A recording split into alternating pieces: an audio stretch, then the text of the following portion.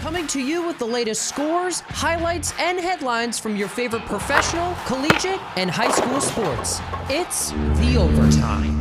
Presented by McGuinn's Place, a writer-student hangout for as long as we can remember. 1781 Brunswick Avenue, Lawrenceville. Welcome to another edition of The Overtime. I am your host, Sean Harrington. Starting with tennis, a champion has been crowned at the 2022 Men's Australian Open as Rafael Nadal defeated Daniil Medvedev in 5 sets to win his record-breaking 21st Grand Slam title. The Spaniard broke the previous men's record of 20 that he held along with Roger Federer and Novak Djokovic.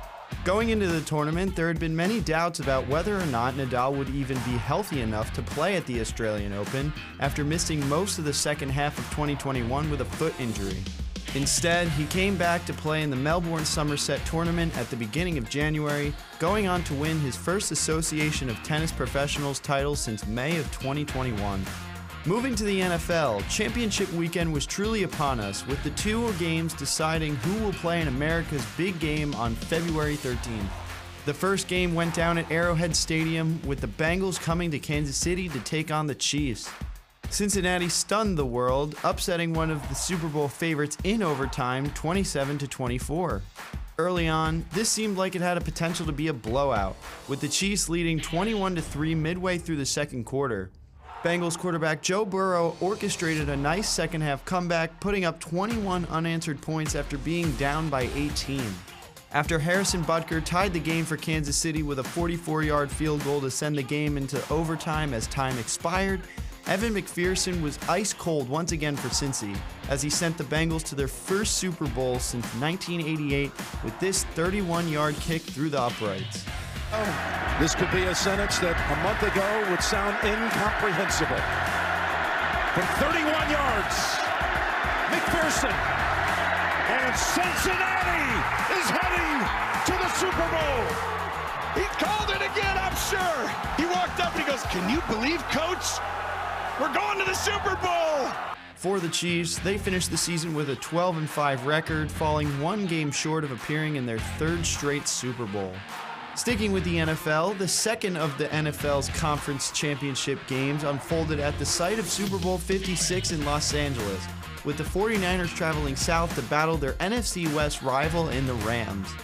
Another thriller towards the end, the Rams were able to fight off a 10-point deficit in the 4th quarter and score 13 unanswered to win the game 20-17.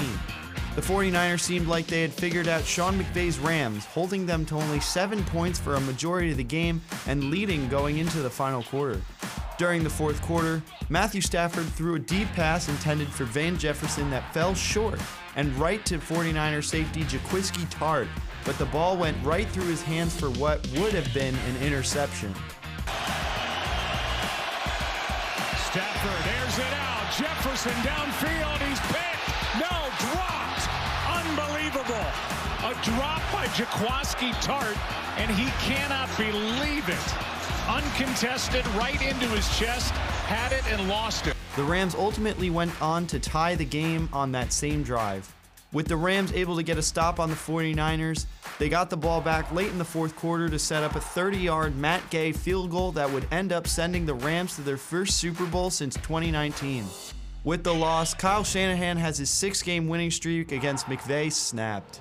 Finally in the NFL, the Raiders announced earlier on Sunday that they have hired Patriots Director of Player Personnel Dave Ziegler as their general manager. Ziegler replaces Mike Mayock, who was fired earlier this month. Not only that, but the team announced that they are finalizing a deal with Patriots offensive coordinator Josh McDaniels to be their new head coach as well. McDaniels, who was the head coach of the Denver Broncos for 2 seasons in 2009 and 2010, interviewed for the Raiders head coaching job Saturday. McDaniels was 11-17 in his 2 seasons with the Broncos and was fired after Week 13 in 2010 after the Broncos started 3-9. Holding the position since 2012, McDaniels had been the longest tenured offensive coordinator with the same team in the NFL. And that's all for this edition of The Overtime. The NFL playoffs are finally here. Cheer your favorite team on to Super Bowl 56. Order and enjoy an ice-cold bottle or draft and the best bar food in Mercer County watching the NFL with your friends at McGuinn's Place. To find out more, like and follow McGuinn's Place on Facebook. Listen to The Overtime every day on 107.7 The Bronx Retro. Catch up on previous Overtime episodes on your favorite podcasting platform through our website at 1077thebronx.com/overtime. Touchdown!